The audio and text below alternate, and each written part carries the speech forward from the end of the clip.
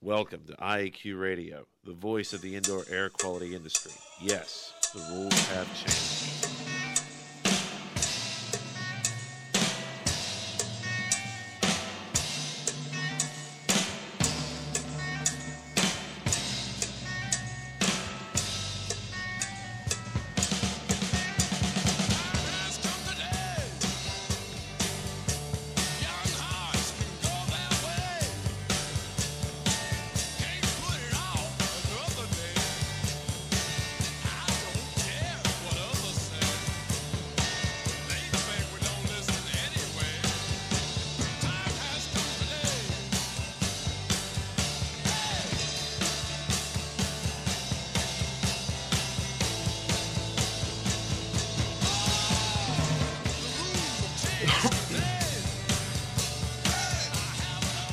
Yes, the rules have changed. Good day wherever you're listening from, and welcome to Indoor Air Quality Radio, IAQ Radio, for Friday, March 21st, 2008.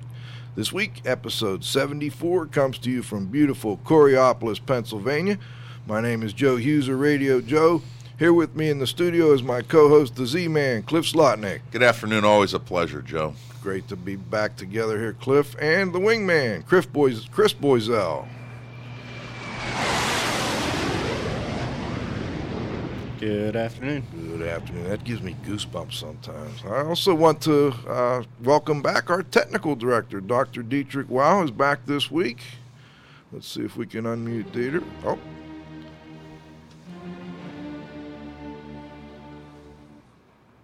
Got to unmute him. Oh. There we go. Hello, Dieter. Are you with us? Well, I heard my cue, Beethoven. That is all right. Yes, indeed. I'm back in Pittsburgh. Good to have and you. And available. Sometimes it happens that I have something to do. And you're feeling Farfignugan this afternoon. Whatever that word. We're trying to figure out what that word was they made up. But it was Farfignugan. Okay. Welcome back, Dieter. I understand last week you were doing a little experimentation with particle sizing, and that's a little rough to do, isn't it? Well, I've been doing that for, my God, that goes on 40 years almost. It's hard to believe. But I have been generating and measuring particles and particle sizes and the aerodynamic equivalent diameter. And I looked at them in round and square and irregular shapes and fibers and all of the above. And even though I'm kind of away from it ever since I left the university, but it comes back if I think about it. How did your experiment go? All right, you always learn something. That is the beauty of it. And it could have gone better, but that was the first go-around, and we look at the preliminary data, and we shall refine our methodologies, and the next time it's going to be better. There's no doubt about it. All right. Well, thanks for joining us. We'll bring you back in a little bit. Sure. Okay. All right. Today's segments include the Microband Trivia Quiz. The Tom Yacobellis is here from Ducts, and he's also the IAQA president. We've got the IE Connections, What's News with Glenn Fellman, and then we'll bring everybody back for the roundtable. I believe we have the commission on the line as well. Pete Consigli is going to join us at least for the roundtable, if not sooner. Jump in and ask a few questions. The IAQ console credits are available by emailing me at joe.hughes, Hughes, at iaqtraining.com. You can get those right after the show. I'll send you a quiz. We have a few people now getting them right after the show. A good way to keep up with your renewal credits. Let's go to thank our sponsors. First, Microband Systems, the microbial management company at microbandsystems.com. Indoor Environment Connections, the newspaper for the IAQ industry. Subscriptions and advertising information available at ieconnections.com. Dry Ease Products, providing equipment for drying water-damaged homes and buildings. Dry Ease is first in drying solutions at dri-eaz.com. Jon-Don Products, where restoration and abatement contractors shop at jondon.com. All right. To contact the show, you go to the TalkShoe, TalkShoe.com website, follow the directions, get your PIN number, or you can go to our www.iaqradio.com website. and go to the show link. Send you right over to the show. There's also the widgets we send out with the invitations now. They're making it a little easier to contact the show. Or you can contact us at my email I gave earlier, or Cliff at Cliff Zlotnik. That's ZLOTNIK at unsmoke.com. And don't forget to answer those trivia questions on the trivia link at IAQradio.com. Last but not least, please visit the IAQ Training Institute website for the most current dates for the training you trust at IAQtraining.com. I'm going to turn it over to Cliff for the Microband trivia question. Thanks, Joe.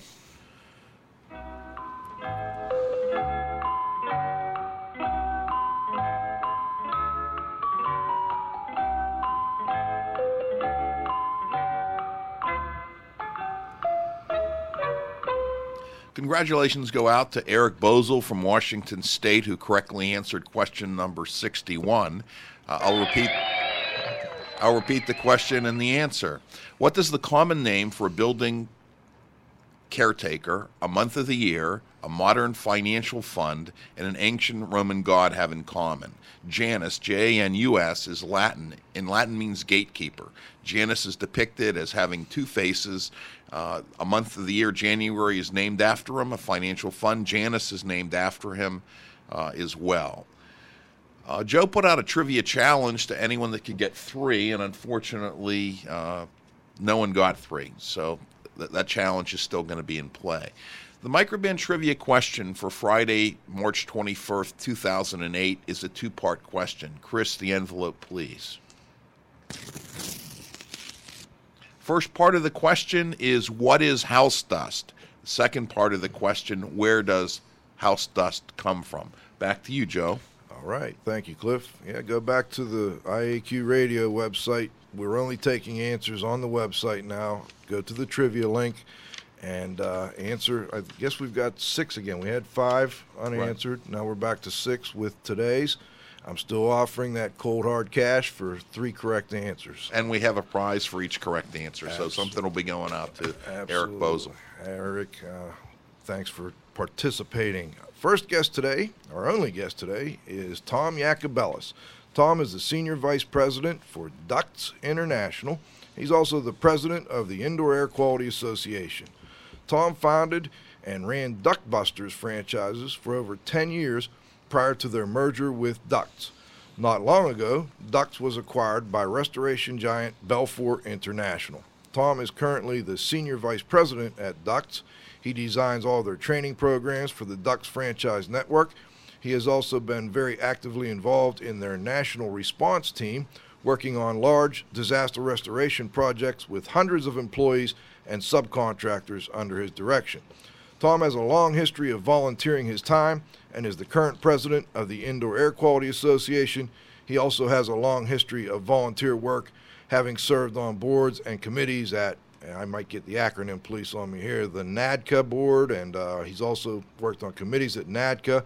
He's been working with ACA, the Air Conditioning Contractors of America, I believe that would be, ASHRAE, the American Society of Heating, Refrigeration, and Air Conditioning Engineers, and he worked on the IICRC committees, Institute of Inspection, Cleaning, and Restoration Certification. Whew, got it all. All right, welcome, Tom. Are you with us?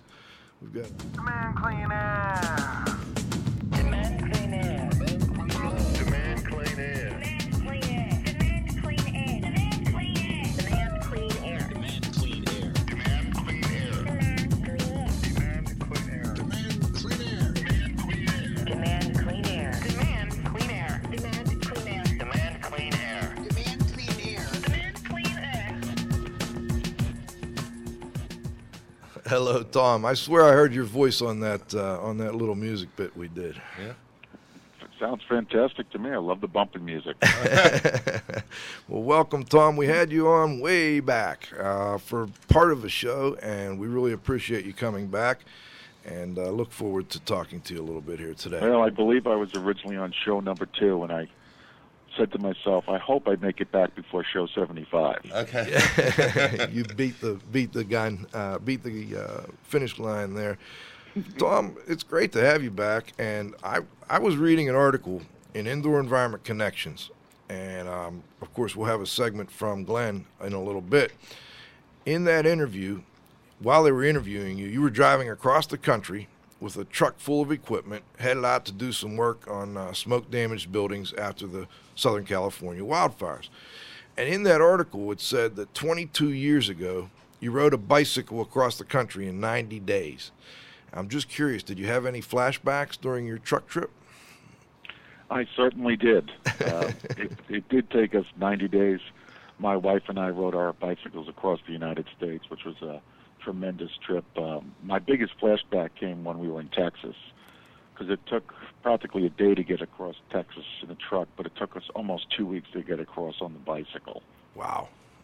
That's interesting, Tom. And I'm curious, I understand a little bit about your background. I'm not sure if all of our listeners do. How did you get into the HVAC business to start with, and how did you get a break to take 90 days off, and were you in it at that time?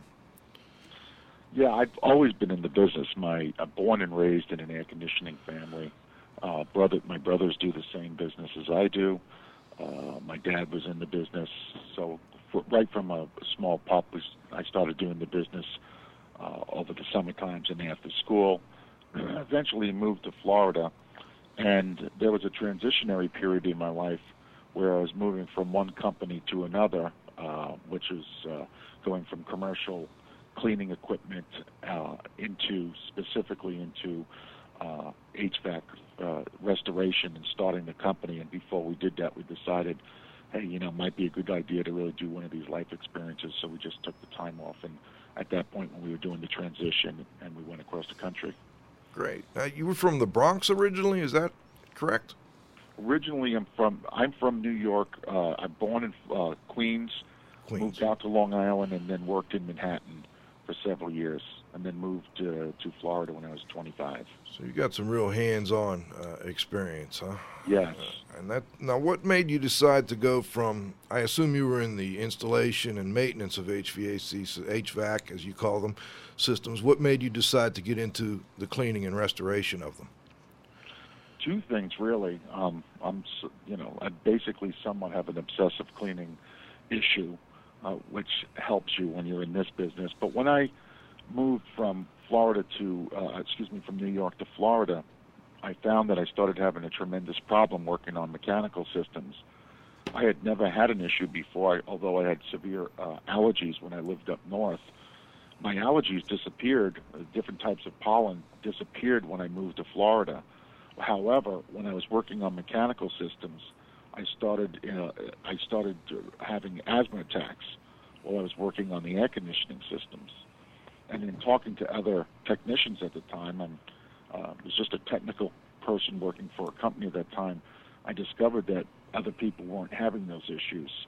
And I was trying to find out, why is it when I was working on the mechanical systems that I kept having asthma attacks?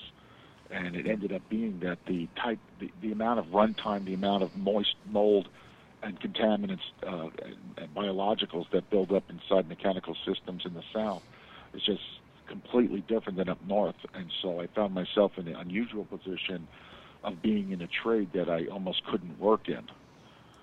My life is pretty much dedicated to the business. Never had any intentions of doing anything else. And so we had to start thinking about in terms of, if at least I'm affected, I know that other people with this type of thing must be affected as well. There must be a small market out there. And believe me, when I say small, I mean very small. Back 22 years ago, maybe there's a small market out there of people who might need this done so that they can feel better. Now, Tom, what do you suggest we call what you do and why? I mean, I've heard it called, duct cleaning and HVAC systems cleaning, and I think recently you told me that maybe we should change the way we talk about this. Well, I think NADCA has probably said it the loudest. They just had their annual meeting a few weeks ago, and even though they have been called since their inception, the National Air Duct Cleaners Association, they're just going to use the NADCA acronym right now, not as an acronym, but as a name, and they're actually calling themselves the HVAC Restoration of HVAC Restorers. The business that we're in is restoring a mechanical system back to the best possible operating condition. And so both on the new standards for the Air Conditioning Contractors Association and the standard for NADCA, we essentially have been pushing the concept of referring to this as HVAC restoration. HVAC meaning HVAC or air conditioning systems, air conditioning and heating systems. Let's talk a little bit about the contaminant. Why does dust and other dry particulate adhere to the interior of HVAC systems, Tom? Well, the same reasons why it adheres to a dining room table or your furniture in your house, but the reason why it adheres can be varied. There was a study done years ago in Japan about how dust accumulates inside a mechanical system. And of course, the first thing that dust has to do in a mechanical system is it has to adhere to the surface and overcome the airflow that is being pushed through the duct system. Much like dust can accumulate on a fan or a ceiling fan, dust can accumulate inside mechanical systems and build up. The other way dust accumulates is because ductwork itself, metal ductwork, has natural oils on them when it's manufactured to protect the galvanized metals. And so there's an adherence factor of dust sticking to the inside. High humidity causes dust to weigh more and essentially causes dust to drop out of suspension or out of the airflow as it's getting into the mechanical system. But the most common reason why dust really accumulates inside mechanical systems is because dust enters in through usually a fairly short return duct, then is run through the fan, and it never makes it back out of the system because of the pressure drops in the system. So if a piece of dust is carried down 100 feet, a main trunk line, and all of a sudden has to slow down to pass through some sort of control device, such as a VAV box or any type of control device, the dust has a tendency to drop out of suspension as the airflow reduces in speed. Does static electricity have anything to do with it? It does. In this Japanese study, they showed a process called agglomulation, which shows that particles will attach to each other through static electricity until they reach about 300 microns in size. Then generally the airflow that's behind the system will have a tendency to break them loose when they get large enough that the airflow can overcome the static electricity connection. Can you tell us a little bit about U.S. patent number 5186759? I understand you know a little bit about that patent. Yeah, that's a patent that we created many years ago because we were having problems with the fiberglass insulation inside air handlers. The patent primarily focused on the air handling units of residential homes. What we had found was that the products placed inside the units were not of the highest quality. They were fraying loose on a regular basis, and the particles themselves were actually contaminating the duct system. So we created a patent of lining the inside of a mechanical system with a metallic liner that did two things. It actually prevented the liner itself from retaining water, which is usually in high quantities inside an air handling unit. And secondly, the aluminum acted as a natural antimicrobial and slowed the rate of growth and the extent of growth inside the mechanical system. And the third thing it did is it made the system very cleanable for the future. So it was very well accepted by people who had true allergies and respiratory problems and had systems with mold in them. Tom, we've got a couple other technical questions, but I want to kind of set them up with fast forward from your trip you were doing to Southern California working on the wildfires. And let's fast forward to the Monte Carlo project where you had an actual, building fire. And what was different about that project compared to the Southern California wildfire projects? We had Greg Long on a while back talking about what you did in Southern Cal. I'm curious what was different when the fire was in the building as opposed to, the wildfires. Well, one of the big things is the response and the quality of people that you have to bring to the project like that has to be extremely rapid. Usually on a fire of these types, especially in something like a casino that's actively operating, the folks want that building back online as soon as possible. So it's one of the issues that we've been working on for many, many years, and frankly, the reason why I started actually franchising the company originally and why we're expanding so much now is to be able to find 70 or 80 competent people who actually are on a regular basis cleaning and restoring mechanical systems to respond in 24 hours is virtually impossible. You'd have to be calling companies from all around the country and arranging the strategy for pulling it together. So one of the things that's different is the rate and the time that we respond to the projects. The second thing is that we have to have people who have a higher level of competency because we are dismantling the mechanical units. In the Monte Carlo project, for example, there was actually, in the rooms, there were very short runs of ductwork, maybe only 10 feet maximum. But a lot of the work concentrated on dismantling, removing the blowers from the air conditioning units, disconnecting the electrical lines, cleaning them, putting everything back together again. So level of competency was increased as well. And then also from a strategic standpoint, these larger projects, they really do require a specialized management because you have to be able to rapidly produce workload production schedules and adhere to them so that you can meet the timelines and the criteria of the projects. Tom, how did you realize that these systems were contaminated and needed to be cleaned? You know, commonly in a disaster restoration project, we walk in, we look up at the ceiling, we look at the diffusers, we see a lot of soiling on the diffusers and soiling on the ceiling around those diffusers. You know, is that an accurate way of judging levels of contamination in the system? It is. It's one of the methods that we used.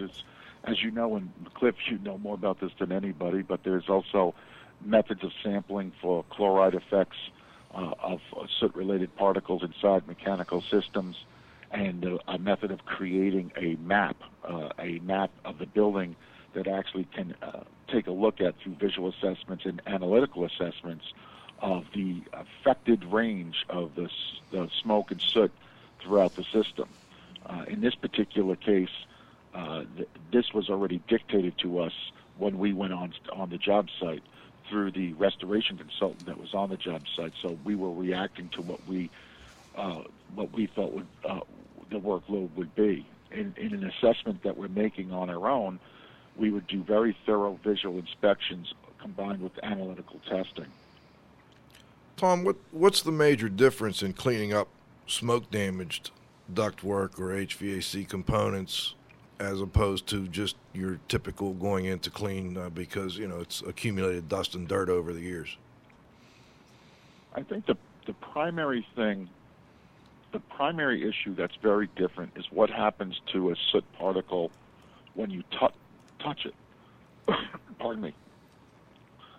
You know, when you have a dust particle and you touch a dust particle with any contact pressure, it tends to be fairly resilient, and you can capture that dust particle. But a soot particle has a tendency to break down sometimes, almost into an ink-like staining that complicates the cleaning issue.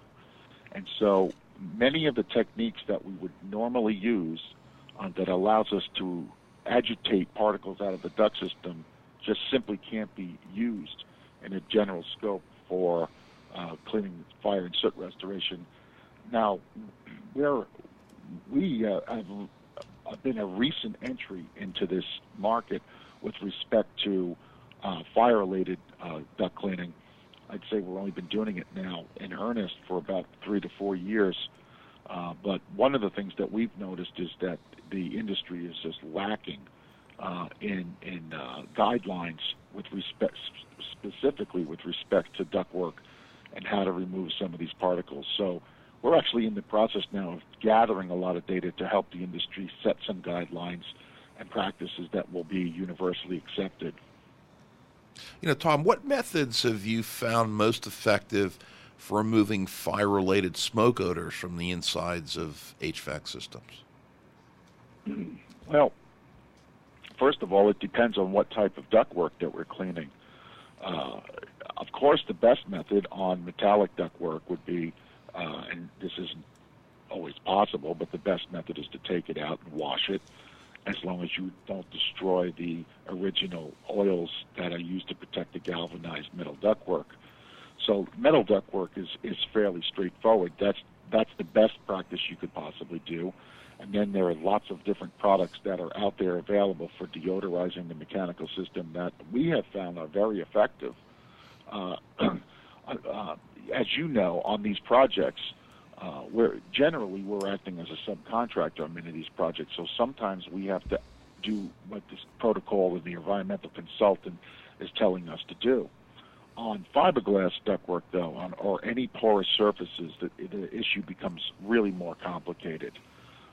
In some cases, in severe areas of smoke and soot, we just simply dictate that the insulation be completely replaced. But there's always an issue of that there's a tapering off effect, either within a mechanical system or in mechanical systems that are moving away from the central point of a fire. And in those cases, what we've done is, after doing a thorough contact vacuuming and removing as much particulate as we possibly can, we'd either go in and deodorize using some method, and then encapsulate using one of the coating products that are on the market. Tom, what do you do when the air handler is really heavily contaminated? I mean the insulation. Do you revert back to your patented process of relining that with aluminum, or do you encapsulate it and use some sort of coating sealer on it? If it's very bad, we'll just replace the liner and start over from new. It's faster to do it that way. And even if there's metallic components such as the evaporator coil or the blower inside that unit, those will be designated to be removed and washed clean. So what essentially happens, now we're talking residentially here, on an air handler in that capacity, pardon me, I got a cold here today. What happens is that we would remove the components and remove the insulation and replace it in severe condition. The tricky part is when you actually have a system that may just have taken in some free-floating soot, and how you address those issues. And that's somewhat of a judgment call with respect to visual assessments and analytical, but the bottom line is, no, we would not use our patented process on that. We would likely use a deodorization process and a coating process on that as well. Tom, let's give you a short break so you can get yourself a little drink. We're going to go to IE Connections What's News, if that works for you, and then we're going to come back. We have some more technical questions. Sure. Okay, great. Let's go to got the music for IE Connections? I just love your office.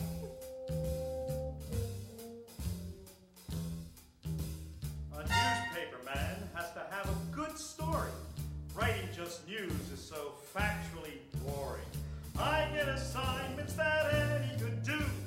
I am the scapegoat for all of the group. I'm mostly a figure they laugh at, but then I'll be a leader of men. Okay, Glenn Fellman, IE Connections, What's News? Hey, Joe. Hey, Cliff. How are you today? Good, man. Great. How are you, Glenn? I'm doing super, and it's great to hear from Tom Yacobelis. He's such a great guest and such a great guy. Nice of you to give him a little break so he can get a drink here. Yeah, it sounds like he breathed in a few too many particles, which is a good segue to my first news item today. All right. Hey, this is a good one. This came out end of February, but we just picked up on it. It's a team of scientists from Denmark and Sweden have discovered that indoor air polluted with tiny particles that we breathe in every day, which get into our bloodstream and affect the performance of blood vessels and potentially increase the risk of cardiovascular disease. This was a test on elderly people. When the quality of the air was improved using filters, the people's blood vessels worked much better. This was a study of 21 non-smoking elderly couples between the ages of 60 and 75 who were otherwise relatively healthy. It was randomized, double-blind, all that kind of stuff, and it was done in their own homes for 48 hours. They put filters in, and then they took filters out, and they compared their microvascular function. During the time when the air was filtered, microvascular function increased 8.1%.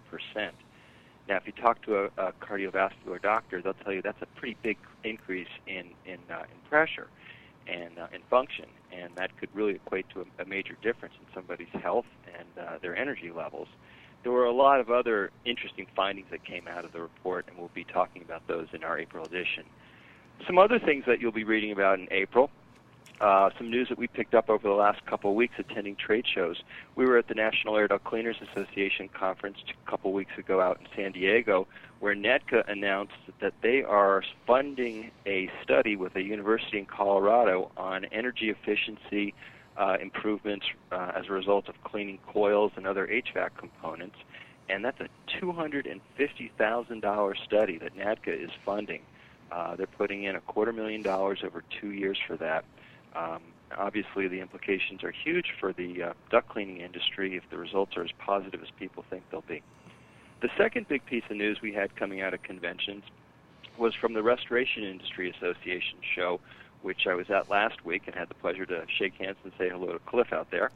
But it happened during a session on rug cleaning with Jeff Jones. At the end of the session, RIA distributed a guideline, which, if you ask Steven Spivak, the technical director from RIA, he'll tell you it's a de facto standard.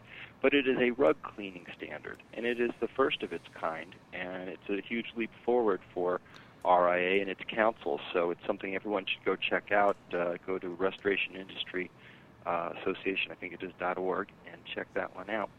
Last thing I wanted to talk about, actually two more things, is a mold litigation cases. There's some interesting things happening there. We're reporting on those in April as well. An Ohio couple got $2.2 million in compensatory damages off a mold claim using Ohio's Consumer Practices Act, Consumer Fair Practices Act, excuse me. If you're not aware of what that act says and what it empowers people to do, you're going to love the story in our April issue.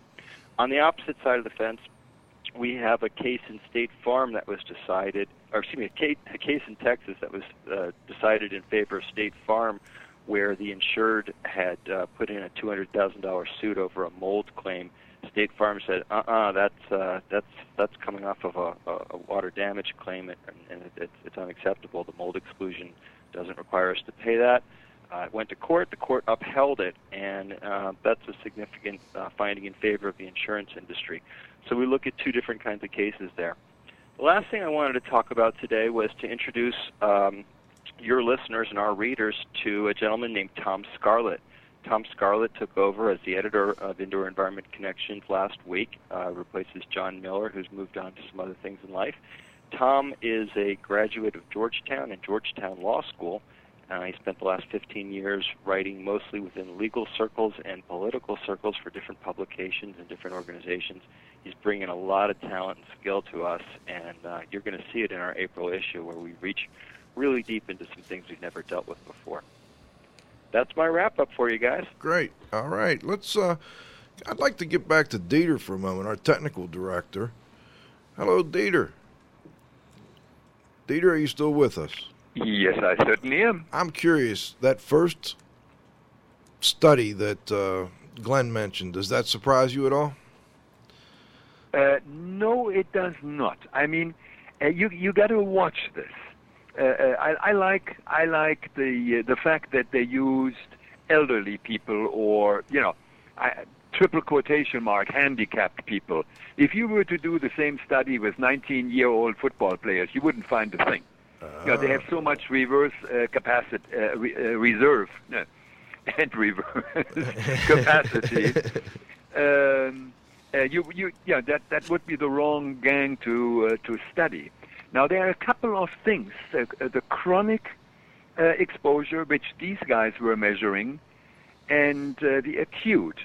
Now, if you were exposed, and assuming that you have a normal lung, and you were exposed to some aerosols which are deposited in your lung, miraculously, and if you were to smoke one cigarette on top of it, you wouldn't do any damage. On the contrary, you would tell the cleaning mechanism of the lung to work overtime to get rid of that stuff.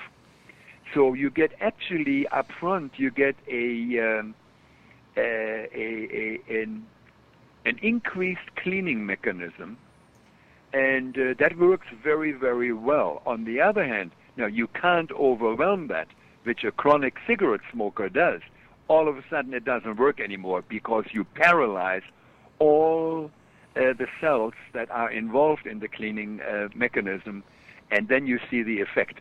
So, no, I think as long as we study aerosols in the air, which are inhaled into anybody's lung, I don't think we will ever find anything that is really good for you. Well, that's certainly some good common sense.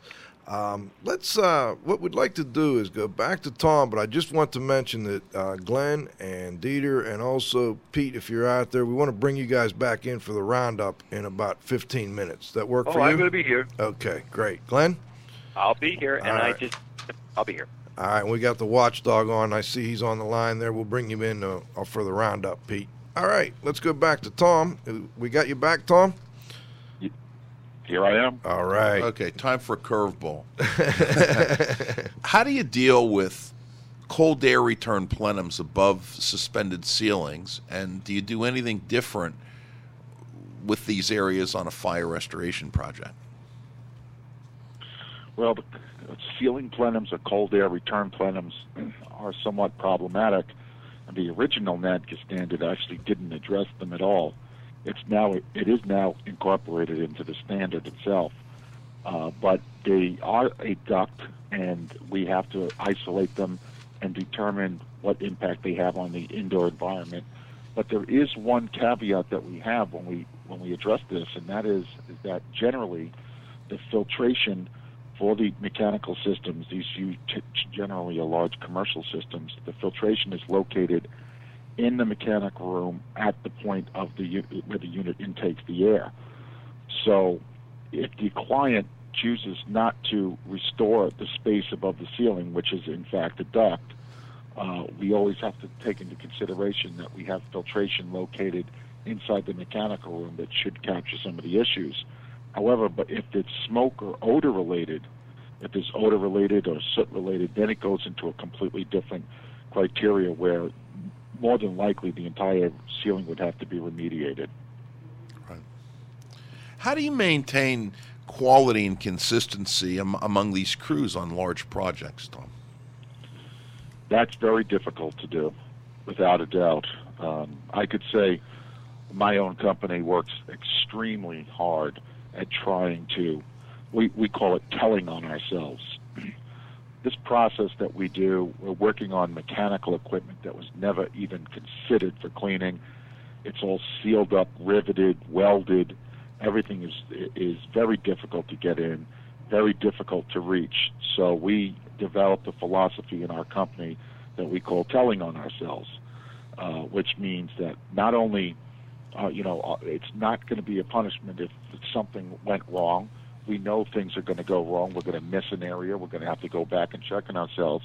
But the second part of it is that we're fortunate that we can take full-time people, and their entire job is to do nothing but the quality control, quality inspections, photograph. And now those people report around the normal system directly to the quality control supervisor so that we can get the problems corrected as quickly as possible. The interesting thing is that once the workers know that you're checking, you call them in, and generally we'll set up a little projector in a room with our laptops, and we'll say, look, you guys missed this, you missed that. As soon as you start doing that, most of the people on the job says, wow, we really are doing this right, and they just self-correct themselves, and a lot of the issues really get limited. Now, that's our company. As far as other companies are concerned, it's an absolute nightmare. Most people do not check on themselves. Now, that's a new thing that's emerging in the industry, by the way, right now, where the insurance adjusters and whatnot are spending lots of money to restore these systems, and they want assurances that it's going to be done right. I guess that leads me to two questions. I guess number one, would you look to a trade school? Would you go to a trade school that taught HVAC, installation and repair? Would that be a good place to get skilled labor to do the cleaning work? No. There's such a demand. It could be, but there is such a high demand for HVAC technicians coming out of the trade schools that any one of the people that are coming through that are valuable are already scooped up early on by the companies that need service technicians. The restoration business is very different than the servicing business or the maintenance business. And so we're a lot more fortunate in that capacity because we can bring up people in through our training programs pretty quickly and get them on board. You know, on a project like the Monte Carlo that you did you have to estimate and give a firm number up front, or do you do a not to exceed, or did you do time and material on that project? In this particular project, we did give a price based on the total production hours we thought it would take, and so we have a team of people on any commercial project that we do. We have a team of people and a very sophisticated computer program that calculates. We inventory in the building essentially.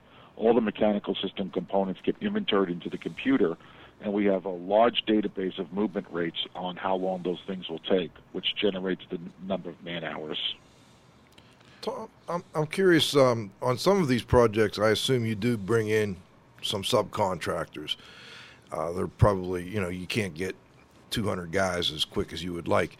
How would somebody get your attention if they wanted to be one of those subcontractors?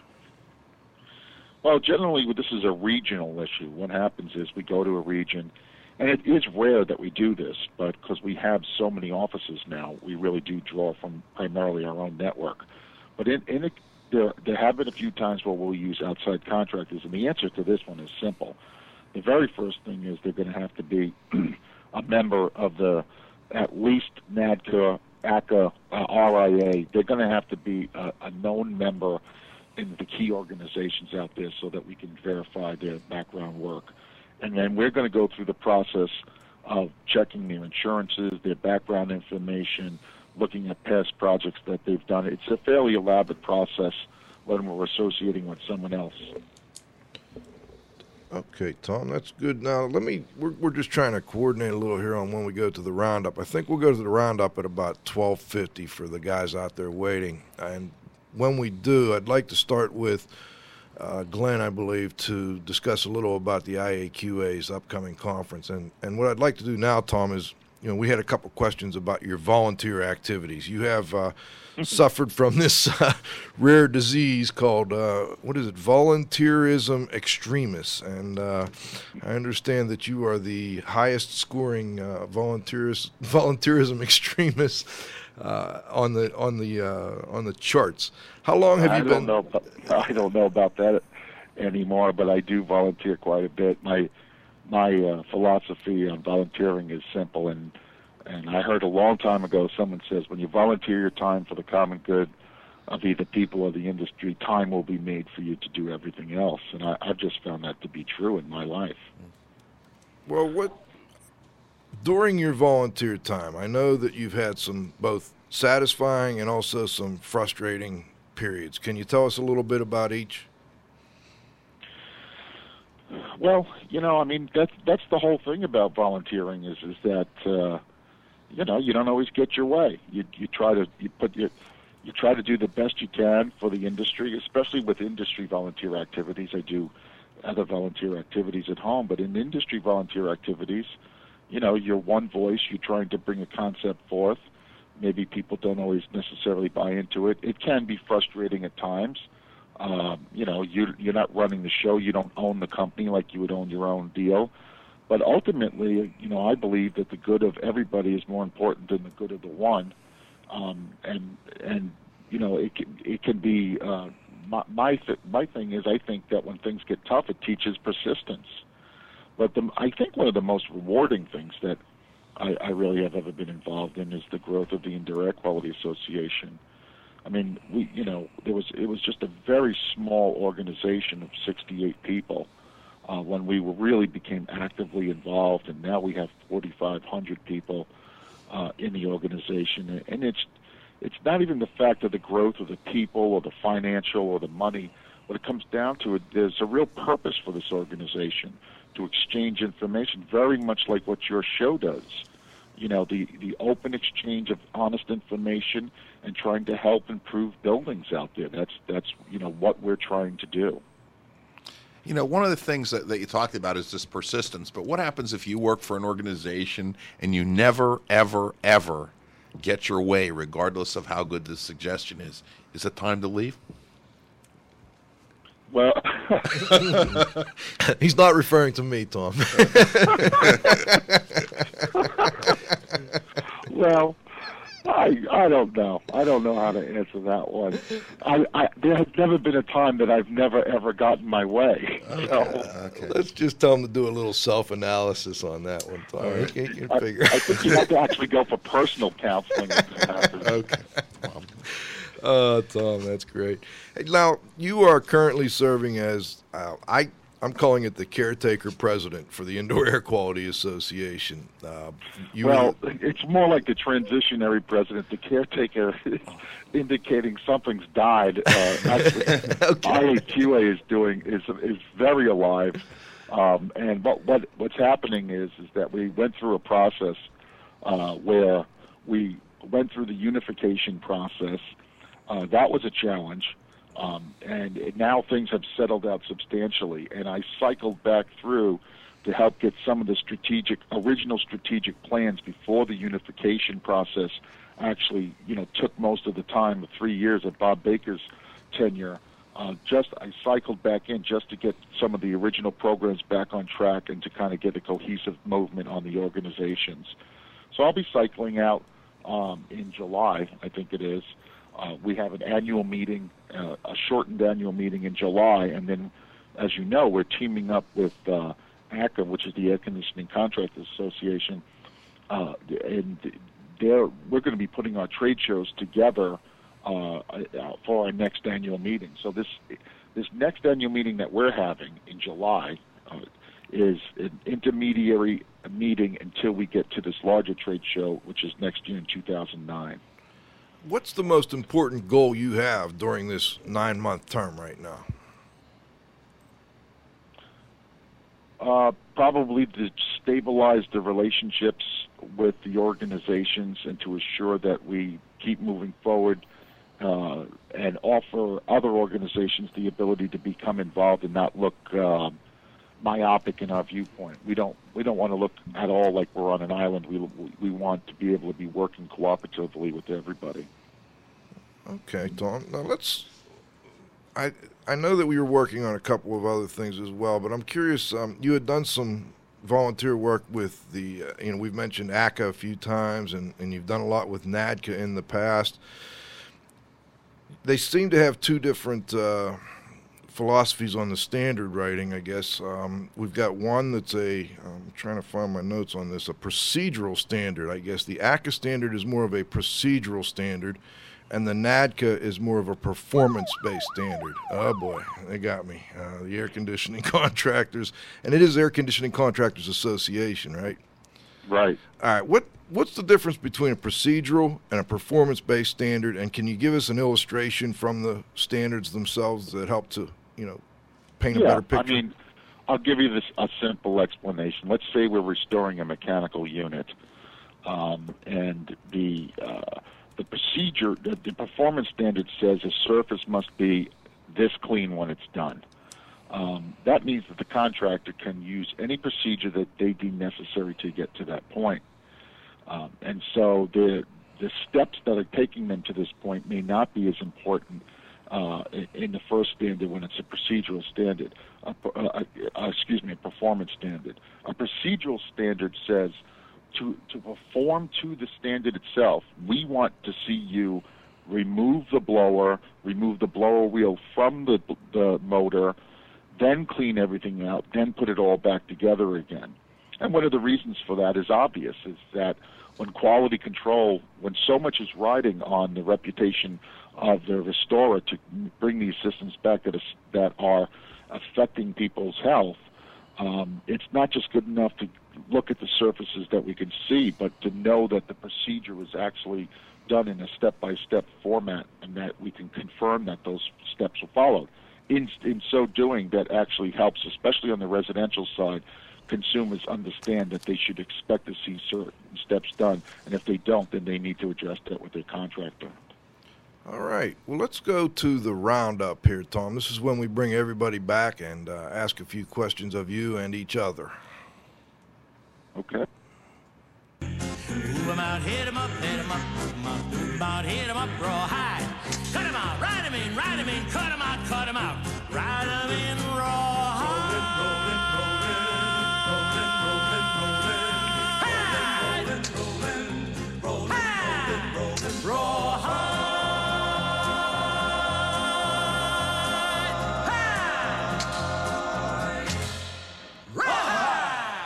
All right, we're back with the roundup. I want to start with Glenn because I think we've got to make a slight correction on the conference. And We do. Okay. Then we're going to Pete and Dieter, and then Cliff and I will wrap it up. Go for it, Glenn. All right. Actually, we've got two corrections to make. ACA is the Air Conditioning Contractors of America, not association. So, that makes me like the chief of the acronym police today. The sheriff is in town. Sheriff's in town. All right. June 12th through the 14th in Tampa, Florida is when IAQA is holding its off-time mid-year meeting. This is the transitional meeting that gets us from October to February, and once we're in February 09, we're staying in February. But we're at the Tampa Embassy Suites and Convention Center next door. We've got a great program, and some of the things that have been going on in the last couple of months are really exciting because they've built into what we're doing. It's very, very topical. IAQA has been spending a tremendous amount of time, really since last fall, working with medical organizations, attending their conferences, getting into the faces of the people who treat those with chronic allergies and asthma to find out what can the IAQ practitioner do to help in the equation of helping people's health problems. We've come to find out that there are protocols for doing screenings of people's homes that allergists and similar doctors would like to have, and they don't have anyone out there to do it. So we're going to be talking about how to do these allergen screenings through some longer workshops than you might typically see with our conference. We're also going to have a lot of focus on some facility maintenance issues with the recent green building trend and the ASHRAE 180 standard and the ACA standard. There's a lot of focus going on maintenance of facilities. The great thing here is that the Florida Intercounty IAQ Council, which is a group of public employees who work in facilities management, they have foregone their April open house this year in lieu of sending their people to our convention in Tampa. Likewise, the 5 chapters of IAQA in Florida, which are Tampa, Miami, Tallahassee, Treasure Coast, and Fort Lauderdale, they've all likewise thrown their support behind our annual meeting in lieu of having a statewide meeting, which they've done the last 2 years very successful's. So it's rounding out to be a really good event, very much of an interdisciplinary focus like we always have with our convention. And it's a lot of competition, a lot of great places to be in June this year. And if you're not going to be going to the beach, this is the place to be because you can come to our convention, sneak out for an hour and go to the beach. We'll let you do that too. All right. Well, thanks So, for the... Glenn, this is Tom Iacobello, so that probably means you don't want everyone showing up in July then, right? Well, that would be good. That would be. I'd like to want to do another. Although I believe several of our chapters will have July workshops. So if you want to go to Florida in July, we will have IAQ events there. We'll entertain you. Absolutely. We will entertain I had a question I wanted to throw out to Tom, if I can hold the floor for another second. Go for it. It's one that I get all the time, Tom, and I know you get it too, so why not throw it out on the radio? What do you say to a contractor who says, all right, I got this ACCA standard here, I've got this NADCA standard here. Which one should I follow? What's the advice you give them? Well, the advice that I would say is that the ACA standard is developed as an ANSI standard. And the ANSI standard is a specific level of peer review that's been followed, and it is a performance standard. And generally, my advice would be do you have a residence or do you have a commercial application? With respect to the residence, I would say probably use the ACA standard because it's a procedural standard, and you can hold the contractor's feet to the fire to a greater degree. All right. Okay. When it comes to commercial, I like the clearance criteria in the NADCA standard. So I think there's room for both of them. Cool. Let's bring the watchdog in. Pete, are you still with us? Yeah, I'm still here. Good to, perk us up a little, Pete. What do you got? You got anything Well, for no, us? I just been I learned some stuff, listening to Tom talk a little bit about his background and whatnot, which actually I didn't know, and I actually just enjoyed listening to to the interview. Surprisingly enough, and I don't want to send anybody into shock. I'm not so sure I have a heck of a lot that I could add. It was I thought it was a good interview, and listen to Glenn give the updates on IEQA, and welcome aboard to the new editor of IE Connections. Other than that, that's it. I mean, you guys are just doing a great job, so keep it up. Well, thanks, Pete, and we look forward to next week's show too, when we'll have you back, and we're having our 75th show, and the commish will be back to help us out with that. Absolutely, whistle in hand, maybe. All right, let's go to Dr. Dieter. Go ahead. Yes, I'm here. Dieter, any questions or comments? Well, no, not really. I maybe I have a question. I do remember that, like, maybe 2-3 years ago, there was talk inside the IAQA that they wanted to sponsor somebody or an institution or whatever on how to clean air ducts. And I think specifically the coils, which of course are, the major area where something can go wrong. Did that ever get off, or was it finished? I am not aware of anything that happened. I don't know if Tom or Glenn, either one of you, can jump in on that. Glenn? I was going to let you answer that. Okay, well, I will then. Was it a bad question? In fact, Doctor, it did happen. I see. The standard, the NADCA standard, was revised with new language that broke the coil cleaning into two categories called Type 1 and Type 2 coil cleaning. Type 1 coil cleaning is in areas of the country that have very little particulate or very dry particulate, and allow dry cleaning methods, which are described in the standard. Type 2 ends up becoming a chemical cleaning process or a wet cleaning process to remove biocontaminants from the coil, and it divides them separately. The ACA standard handles it the same way. It divides the two things into the two different levels. We got one in the queue here. Let's see if we can bring the Machine King on. Machine King, do you have a question for Tom? Why don't you just stop? We lost that. I don't know what exactly that was, but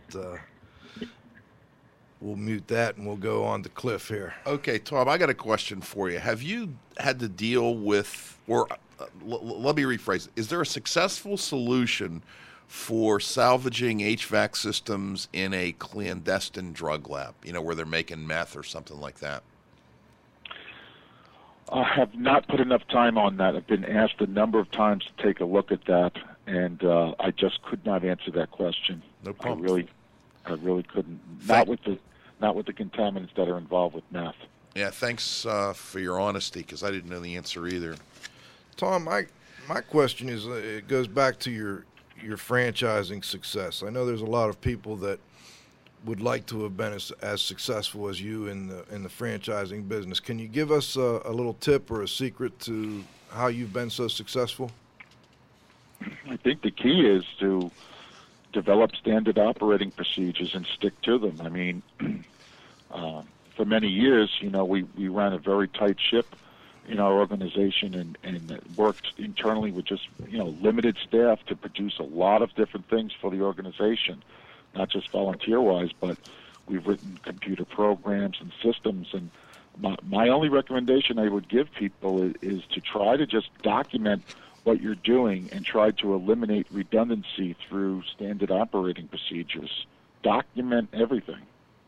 Tom, I've got one more that I've been asked about quite a bit. I'd like to get your opinion on the value of these UV lights in HVAC systems. Can you give us just a quick opinion on their value, and are they being oversold? I don't think I want to answer that question. Okay. We have not even created an internal policy yet for our own company. They definitely have some value, and it's right in between. We've heard some very positive things, but we've also heard some negative things as well. which we're concerned about deeply. So I'm right in the middle of that. Well, let me take another slant on it. How much more difficult do they make your job cleaning the system if they are in place? But they are not at all. Okay. I mean, they're just a sensitive component that we have to clean around. I see. And I'm assuming also that with the changes in HVAC systems, the greening of the industry and more controls, more higher SEER equipment, etc., is that making your job a little tougher? It is. Actually, it's making it greater for us in the industry. Now that the higher SEER equipment is coming out, we find that in many cases that it's growing biologicals much quicker and at a higher rate than the old mechanical systems.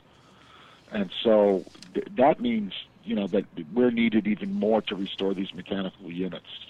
It also means the level of filtration coupled with these units must, at minimum, you must have high-level filtration when you put these systems in.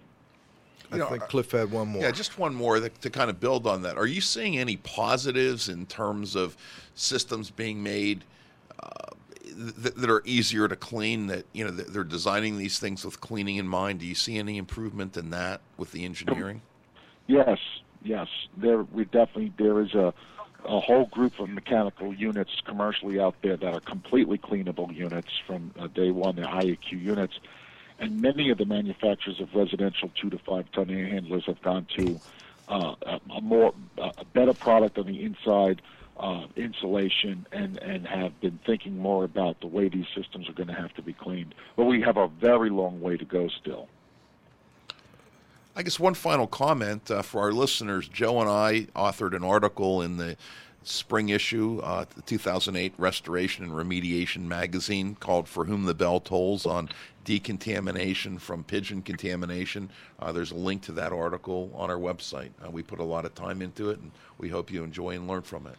All right. Well, this is Joe Hughes saying thanks to this week's guests, Tom Yacobellis. I also want to thank the Z-Man, Cliff Zlotnick. Always a pleasure, Joe. The Wingman, Chris Boisel. Our technical director, Dr. Dietrich Weil, and of course Glenn Fellman and Pete Consigli for joining us today. Also want to make sure that we thank our most important group of loyal listeners. And before we go, Microban Systems, the microbial management company at microbansystems.com. Indoor Environment Connections, the newspaper for the IAQ industry. Subscriptions and advertising information available at ieconnections.com. Dry-Ease Products, providing equipment for drying water-damaged homes and buildings. Dry-Ease is first in drying solutions at dri-eaz.com. And John Don Products, where restoration and abatement contractors shop at jondon.com. This is Radio Joe signing off for this week's edition of IAQ Radio. Please come back and join us next Friday at noon for the 75th broadcast of IAQ Radio.